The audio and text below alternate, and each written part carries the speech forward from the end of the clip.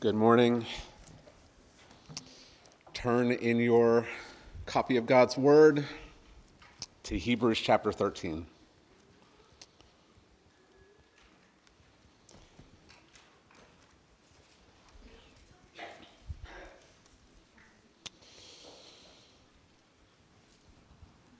Hebrews chapter 13, we will be finishing up the book this morning as we look at verses 22 through 25. So if you will stand with me in honor of the reading of the Word of God.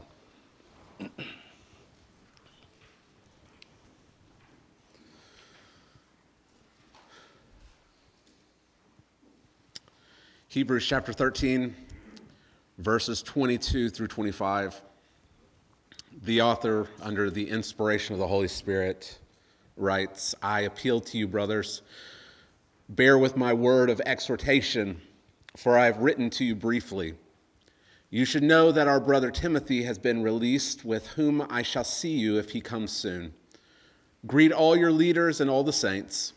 Those who come from Italy send you greetings. Grace be with all of you." Let's pray. Father, thank you for your word. I pray that you will help us to be attentive to it this morning. And I pray that your Holy Spirit would use even this passage to convict us of sin, to teach us and train us in righteousness, to draw us to Christ. We pray these things in his name. Amen. You may be seated.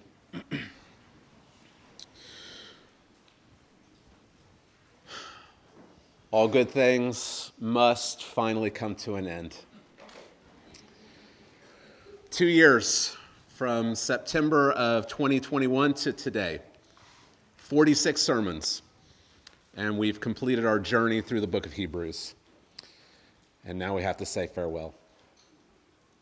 But how do we say farewell to a book like this? Today we come to the final 4 verses of the letter, which are a farewell from the author to his readers. These verses can be treated in a couple of ways. Since last week's passage, verses 20 and 21, are really the formal ending to the book, that magnificent benediction prayer, some are tempted to simply skim over these last 4 verses. It's a typical greeting. Paul includes greetings like this of various lengths at the end of most of his letters. Peter sends a greeting at the end of 1 Peter. John sends greetings at the end of 2nd and 3rd John. Nothing new is really added here, so this passage, these greetings, could just be tagged on to verses 20 and 21 and be done. Obviously, I didn't take that approach. Last week, I wanted us to focus all of our attention on that fantastic benediction, so I didn't want to simply tag these 4 verses onto that passage that we were studying. The other way we can treat these verses is by giving them the attention that they deserve, and that's what we're going to do this morning. Yes, this passage is a final greeting, and yes, there is a personal historical situation that we're not a part of. So, for instance, those who come from Italy, I hate to tell you, are not sending you greetings. However, that doesn't mean that we can't learn anything from this passage. It doesn't mean that there aren't things that these verses can remind us of, some very important truths that we need to take with us as we close this book.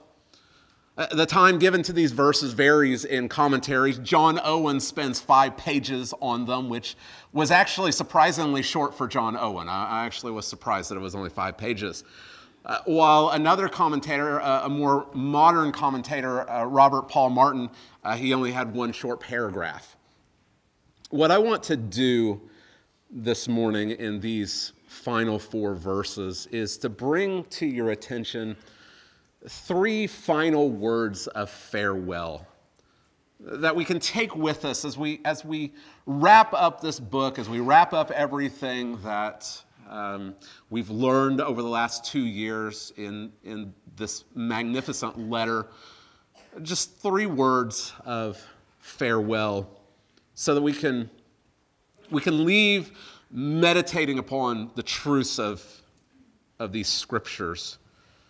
We're not introduced to any new theological information in this passage, but as we come to the end of this letter, we're left with some things to think about, and that's really what I want to do for us this morning is look at these final greetings and see these 3 final words of farewell so that we'll remember this book, that we will remember all that has been said here so that the purpose of this book will be fulfilled in the life of the saints at Christ Fellowship Church. And the purpose is that you would persevere in the faith to the very end. So this morning, as we look at verses 22 through 25, 3 words of farewell. 3 words of farewell. Heed, cherish, abide. Heed, cherish, abide. 3 final words of farewell. Heed the exhortation. Cherish the church. Abide in grace. That's what I want us to see this morning. So let's look at our passage as we look again at verse 22. And the word of farewell to us is heed the exhortation. Heed the exhortation. I appeal to you, brothers, bear with my word of exhortation, for I've written to you briefly. You might hear that and chuckle a little bit. This book is anything but brief.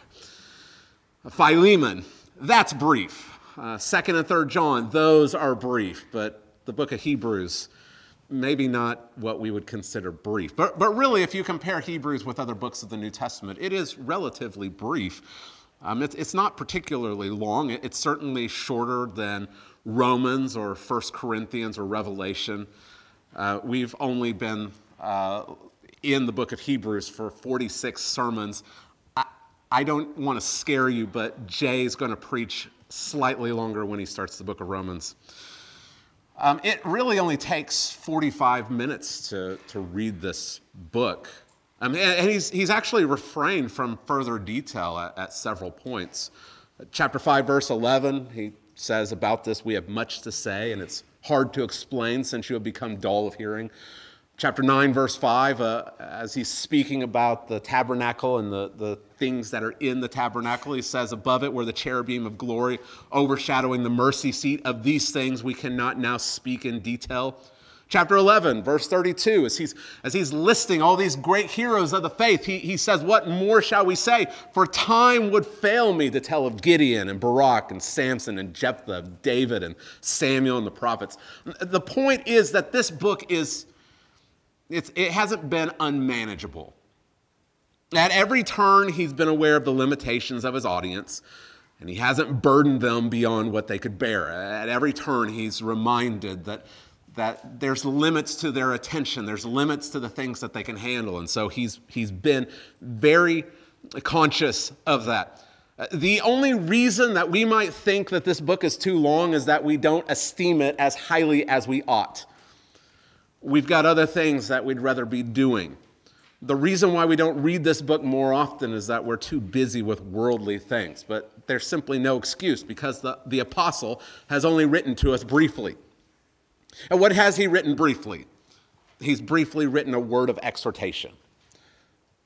Well, that's an interesting phrase, and it's a phrase that's used in Acts chapter 13, verse 15, where Paul and Barnabas are sitting in the synagogue and they are invited to give a teaching or a sermon or a word, as the ESV says, of encouragement. It's the same phrase that we find here in verse 22. They're invited to stand up and give a word of exhortation. It's a sermon. It's a homily. It's a spoken message. The book of Hebrews, it isn't a typical New Testament letter. There's no introductory greeting. That's why we don't know who the author is with 100% certainty. The transitions through the book are very smooth. He easily flows from one topic to another. He expounds on specific passages of Scripture. He will quote a passage of Scripture and then he'll spend a lot of time explaining it. It reads more like a sermon. And that's what he says it is. That's what he writes here. He says, I appeal to you, brothers, bear with my sermon. Commentator Peter O'Brien, he says, our author wishes to convey the impression that he is present in the assembly and actually delivering his sermon to them. As the letter is being read publicly to the church, the author wants them to hear it like a sermon. He wants it to be this verbal message to the people, even though he's absent. And this reminds us again that this book isn't filled with cold, abstract theology.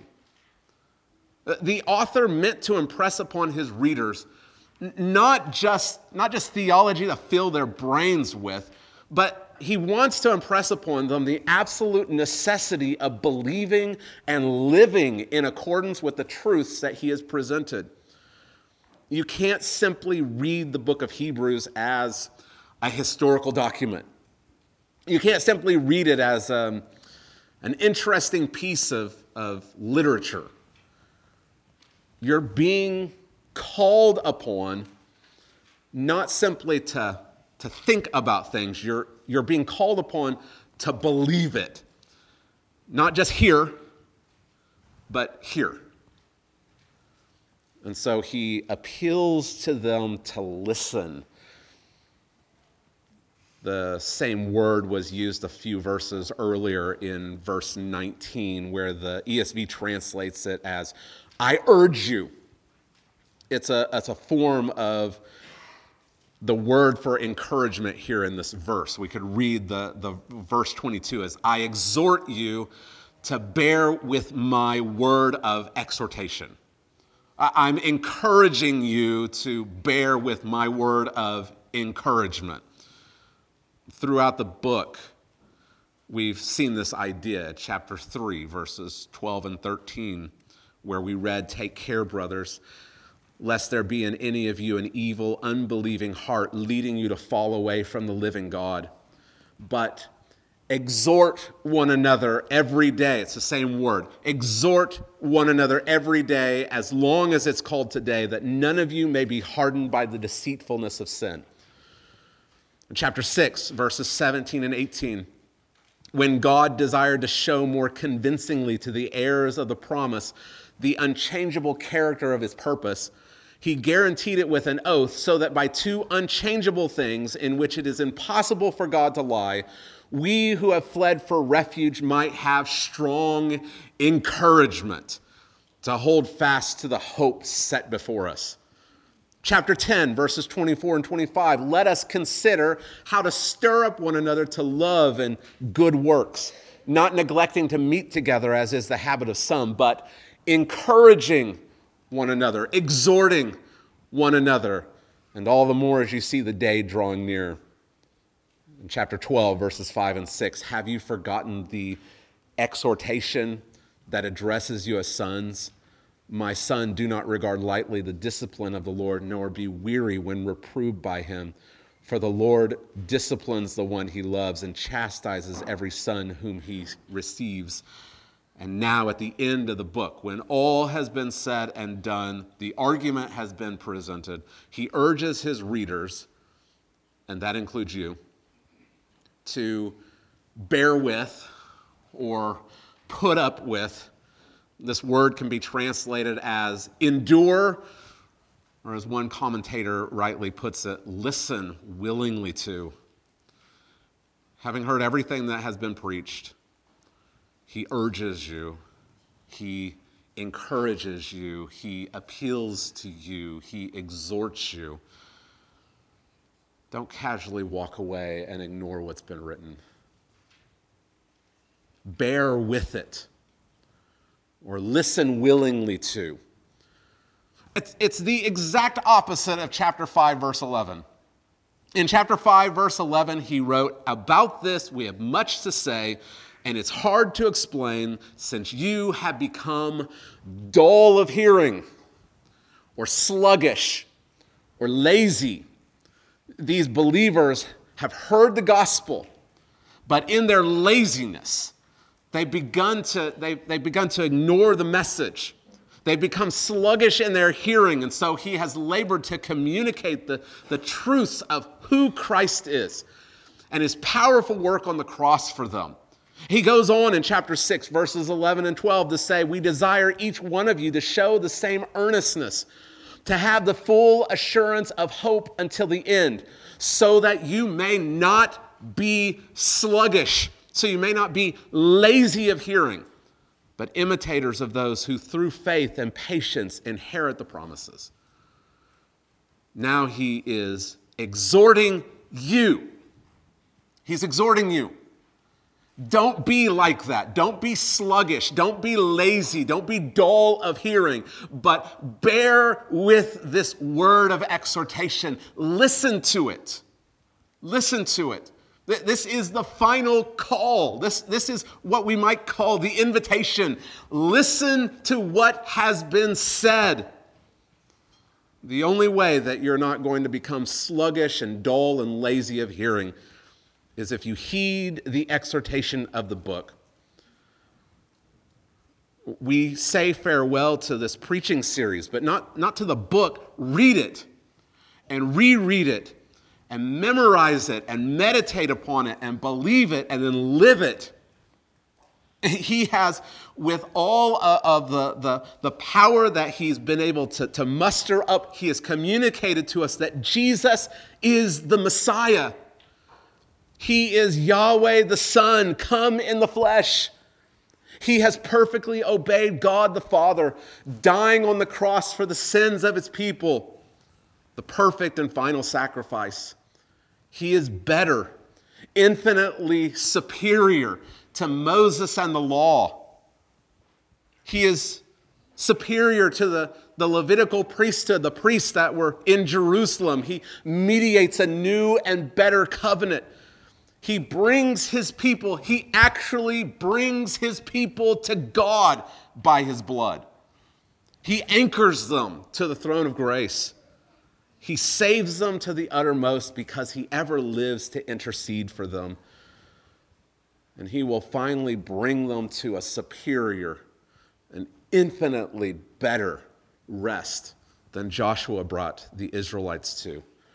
This is the good news of the gospel that has been presented to us from Hebrews 1 through Hebrews 13. But it does you no good if you don't hear and listen and heed the word of exhortation.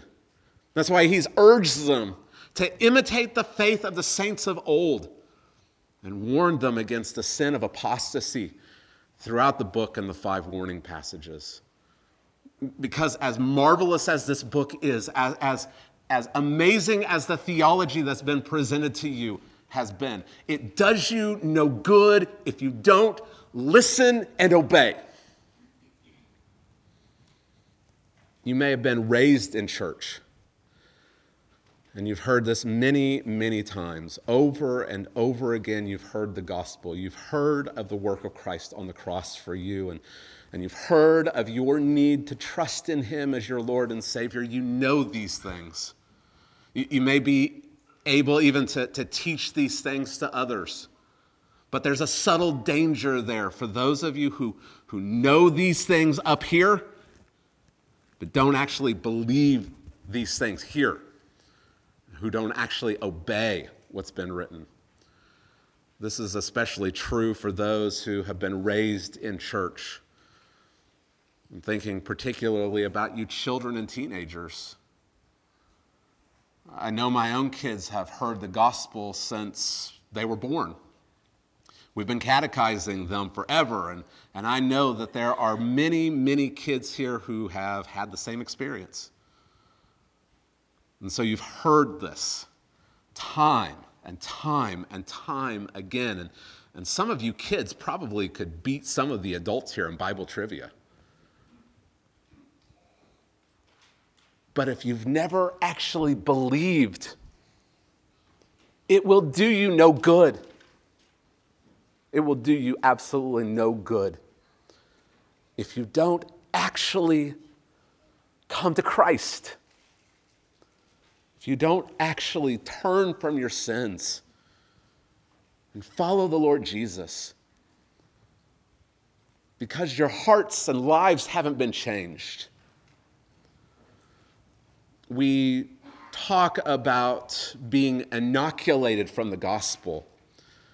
It's like getting the measles vaccine. You could be around measles all day and never get measles because you've been vaccinated. Well, some of you have been around the church so long and heard the gospel message so often that it's almost as if you've been inoculated to it. It doesn't affect you. You hear the message, but it just washes over you because you've heard it so often. And that's what the author is urging against here. I urge you. I beg you. Bear with this word of exhortation. And as we end this book, let me add my voice to that of the apostle here. I beg you, given everything that we've heard, everything that we've read, everything that we've learned, listen. Don't sit here and hear and then immediately forget as you're dismissed in a few minutes. Listen, believe, and obey the gospel. That's the first word of farewell. Given everything that we've read in the book, heed the exhortation. The second word of farewell is cherish. Cherish the church. We read in verses 23 and 24, you should know that our brother Timothy has been released, with whom I shall see you if he comes soon. Greet all your leaders and all the saints. Those who come from Italy send you greetings. These verses remind us that we're dealing with real people in a real historical setting. This is not myth. This is not some clever story. These were real people. The apostle that was writing this letter was a real man, and he was writing it to real Christians. Again, this is not abstract. He's writing to real people who are in real danger. These greetings help remind us of that, and they keep us grounded in the real world as we consider this book. The first thing we should know is that Timothy has been released. Nothing is known outside of this verse about this situation. The word release or set free, it could mean that Timothy's been set free from some obligation and he's been sent on an assignment. Acts chapter 13, verse 3, writing about Paul and Barnabas. Luke says Paul and Barnabas are sent off. They're released on to a missionary journey. However, in the context of this book, it seems more likely that he means that Timothy's been released from jail. And again, we don't know anything about this imprisonment. As far as we know, nothing has been written about it in church history.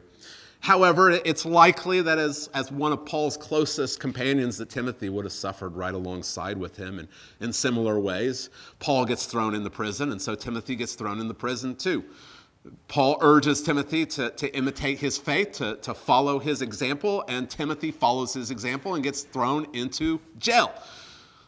As a side note, this is interesting. It's a rabbit trail, but I just have to mention it because I found it to be so interesting. There's an interesting note from the editors of the King James translation at the end of Hebrews. If you have a King James, if you've got one with you, if you've got one at home, you can turn and you can see this.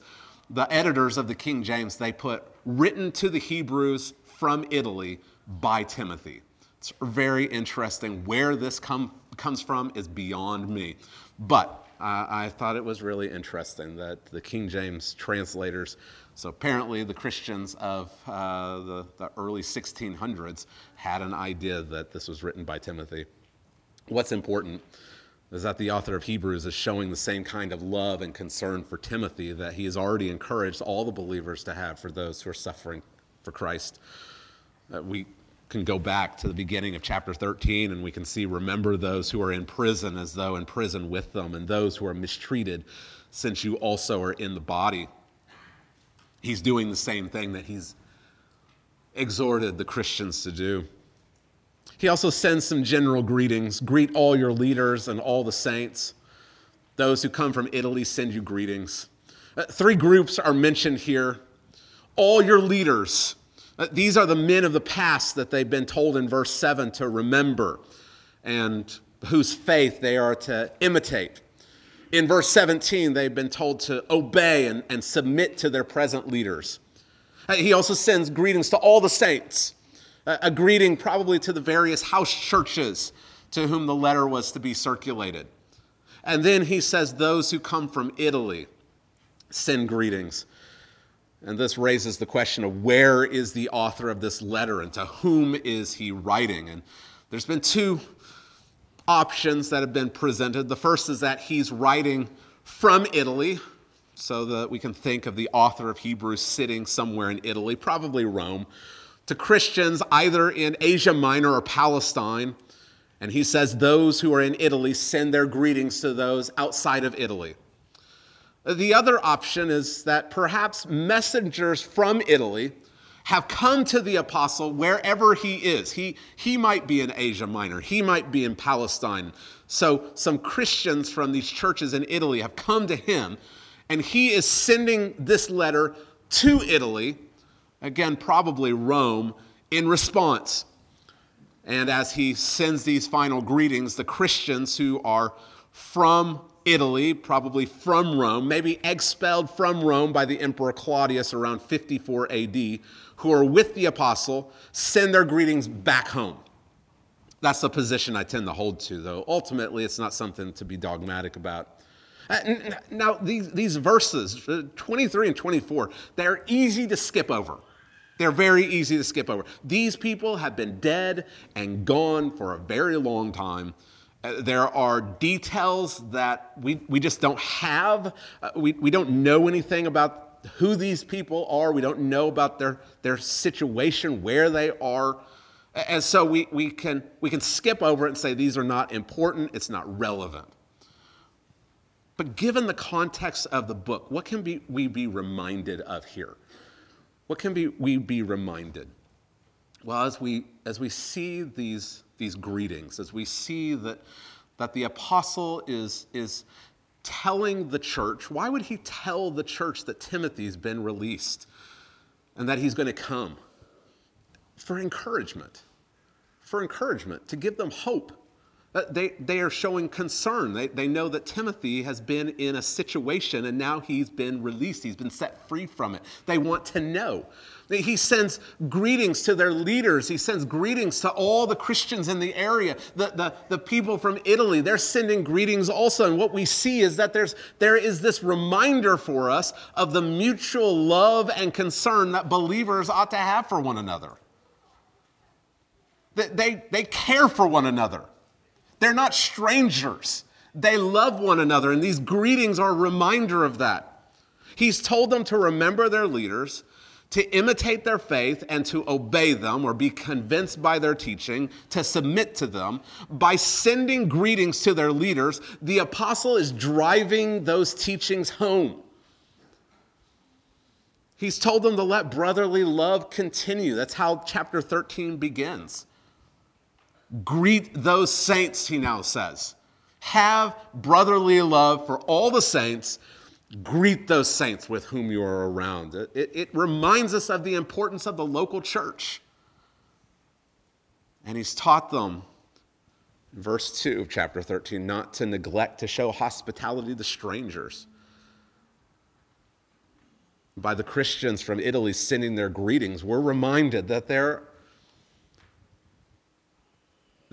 are not the only Christians in the world. We need to be reminded of that also. In other words, send greetings. This person's sending you greetings. Know that this person has been set free. It reminds us don't be a Lone Ranger Christian. No Christian is supposed to be an island. Proverbs chapter 18, verse 1 states, whoever isolates himself seeks his own desire. He breaks out against all sound judgment. There are people who have this wrong-headed view of, well, I love Jesus, but I don't really like being around other Christians. Or I can be a good Christian without going to church. Let me be blunt with you. If you claim to love Jesus, but you have little or no regard for the people for whom Jesus died, you're lying to yourself.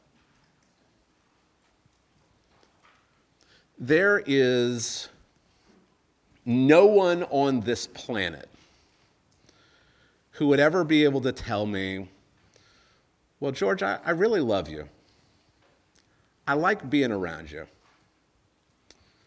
But I really don't care for Julia or your kids.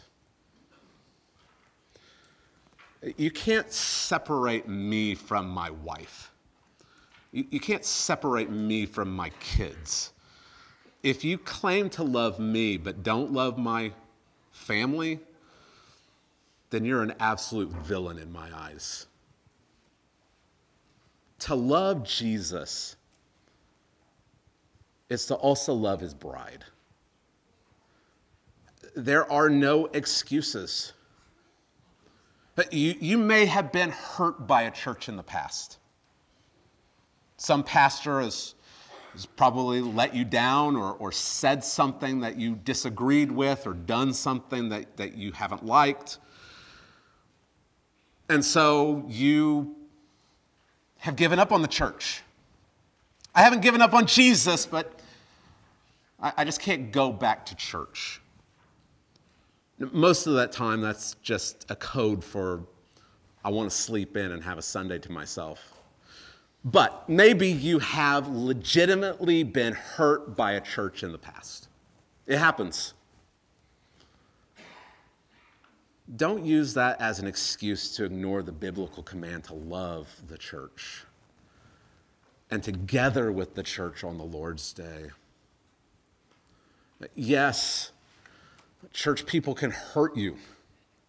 Churches can hurt you. Pastors can hurt you.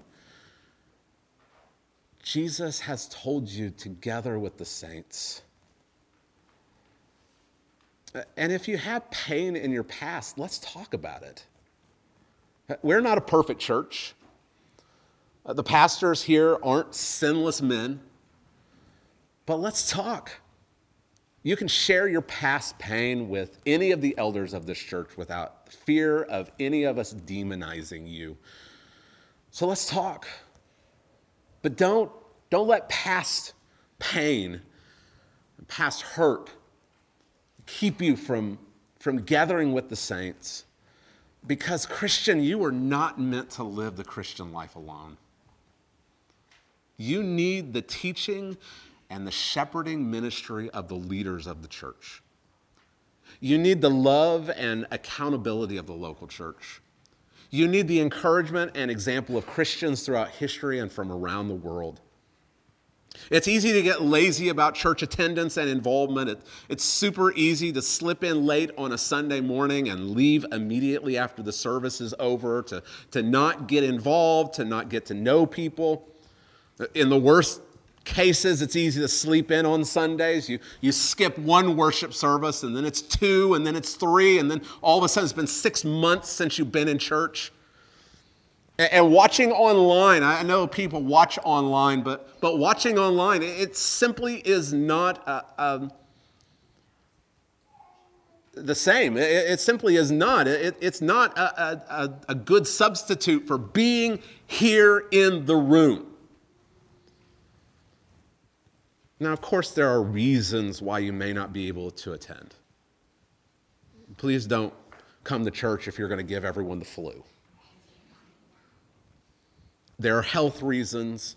There are providential situations where you will be forced to miss if you have a flat tire, if the boss scheduled you to work even after you asked her not to.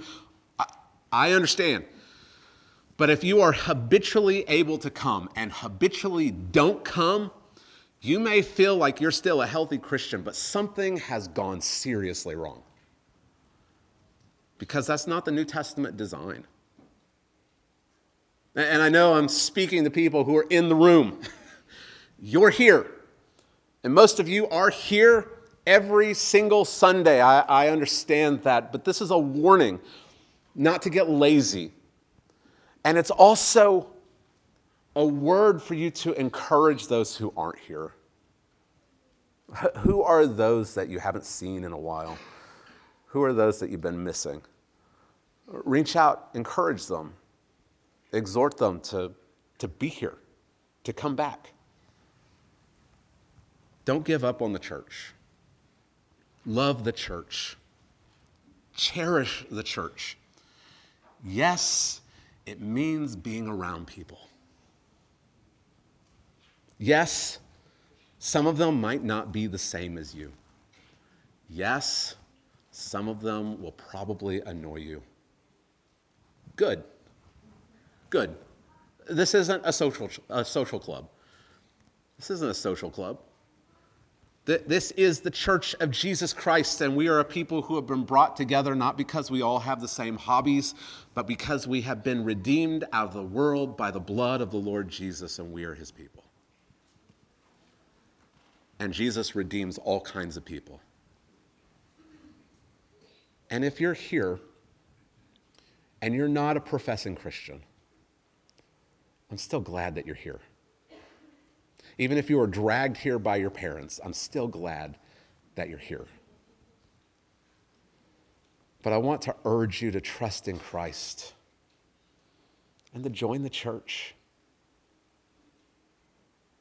Don't be a perpetual visitor. If it's this church that you join, awesome. If it's some other church that you join, it's not a competition. But make a public profession of faith in Jesus. We do that through public baptism. Then find and join a church that believes and teaches the Bible, and love your church. Wherever you are, love your church. If you don't cherish the weekly gathering of the saints on earth, how can you truly believe that you're fit for the eternal gathering of the saints in heaven? Hebrews chapter 2, verse 11. He who sanctifies and those who are sanctified all have one source. That is why he is not ashamed to call them brothers. Jesus, the perfect Son of God, has sanctified his people by his blood, and he's not ashamed to call you brother. Can you look around at the people sitting in this room and feel embarrassed to be around them? Are you ashamed of your church? Jesus isn't ashamed of his church. Chapter 10, we've already looked at it, verses 24 and 25. Let us consider how to stir up one another to love and good works, not neglecting to meet together as is the habit of some, but encouraging one another, and all the more as you see the day drawing near. We're commanded, we are exhorted to stir up one another. Stir up one another to love and good deeds. How are we going to do that if we're never around each other? You need the church. Heed the exhortation. Cherish the church. And the final word of farewell is that last verse. Abide in grace. Grace be with all of you. This is a usual ending for a letter from Paul. 1 Corinthians, 2 Corinthians, Galatians, Ephesians, Philippians, Colossians, 1 and 2 Thessalonians, 1 and 2 Timothy, Philemon. This verse here in verse 25 is identical to Titus chapter 3, verse 15. With the frequency of its use, it's so easy to skim over it. Read it, but not really think about it. But this short, final benediction prayer, this is another benediction. We saw a longer benediction last week in verses 20 and 21. This is a final short benediction. This prayer for these saints is quite appropriate for this book in particular. Remember how grace-filled this book has been. It was grace that ordained the death of Christ for sinners. Chapter 2, verse 9. We see him who for a little while was made lower than the angels, namely Jesus, crowned with glory and honor because of the suffering of death, so that by the grace of God he might taste death for everyone. It is grace we see in chapter 4 that flows from God's throne and enables us to approach with confidence. Chapter 4, verse 16, let us then with confidence draw near to the throne of grace, that we may receive mercy and find grace to help in time of need. It's grace that strengthens us. Chapter 13, verse 9. Do not be led away by diverse and strange teachings, for it is good for the heart to be strengthened by grace. And so we are warned in chapter 12, verse 15, lest any of us should fail to obtain the grace of God through unbelief. As we learned last week, a benediction is more than just a wish. It's a prayer of certainty from someone authorized to speak from and for God. When the apostle prays, grace be with all of you, he means that God's grace will be with all of us. He means that God's grace will go with us, that God's grace will sustain us, that God's grace will bring us home to his eternal rest. God has shown us immeasurable grace by sending Jesus to die for sinners. The death of the Son of God on the cross for you was all of grace. The blood shed for you that inaugurated the new covenant along with all of its benefits, the law written on your mind and heart, the peace that you have with God, this intimate knowledge you have of God, all of your sins forgiven, that was all of grace. The sustaining and preserving power that will keep you from falling and that equips you for every good thing and causes you to persevere to the end, that is all of God's grace. Sinner, there is not a single good work you can do to earn a right standing with God. Salvation is by grace alone, in Christ alone. Christian, there is not a single good work that will make you more justified before God than you are right now. Abide in God's grace. The gospel is not something that you only need to become a Christian. The gospel is what you need every single day to stay a Christian.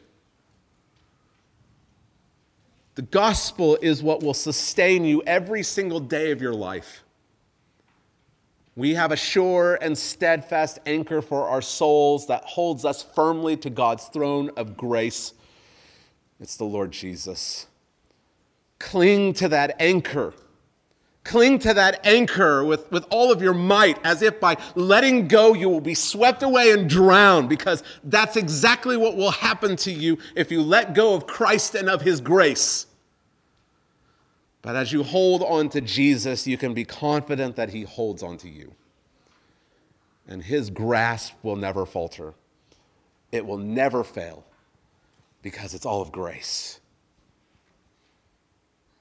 And when we leave this world and enter God's rest, we will join with the saints around the throne and sing, "Worthy are you to take the scroll and to open its seals, for you were slain.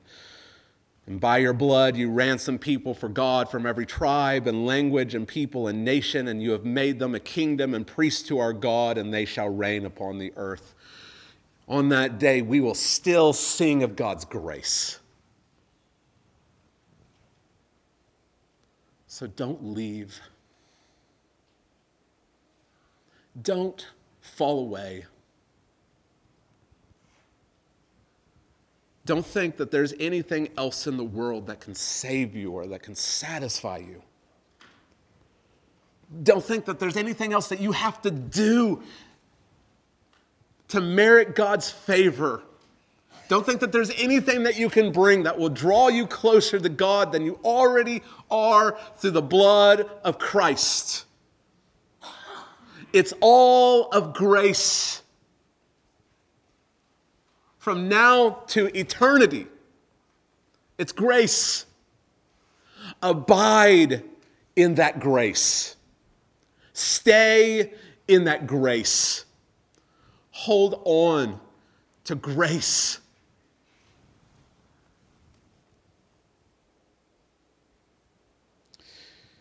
Long ago,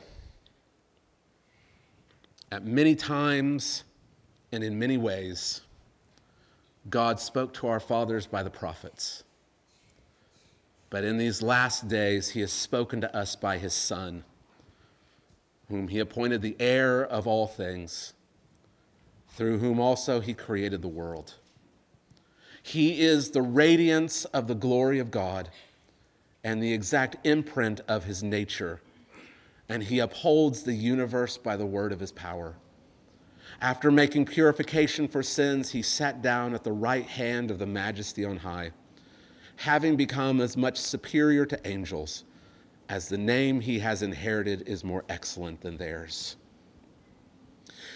At the beginning of this series, I remarked that if pressed, I would say that I think the most important book of the Bible is Hebrews. That evaluation hasn't changed over these last 2 years. Instead, I think it's been strengthened. And it's because in this book we have seen the incomparable Christ. He is better than the angels. He is better than Moses and Joshua. He is the better high priest who has made a better sacrifice and mediates a better covenant. And he will bring us into a better rest. I hope that you've learned much from this book. I pray that you have grown in your love of Jesus. And so as we say farewell to this series, 3 final words of farewell. Heed the exhortation. Cherish the church. Abide in grace.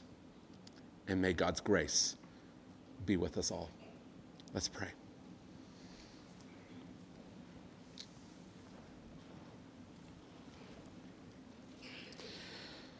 Father, we praise you, for you have sent the Lord Jesus to redeem a people from their sins by the blood of your only begotten Son.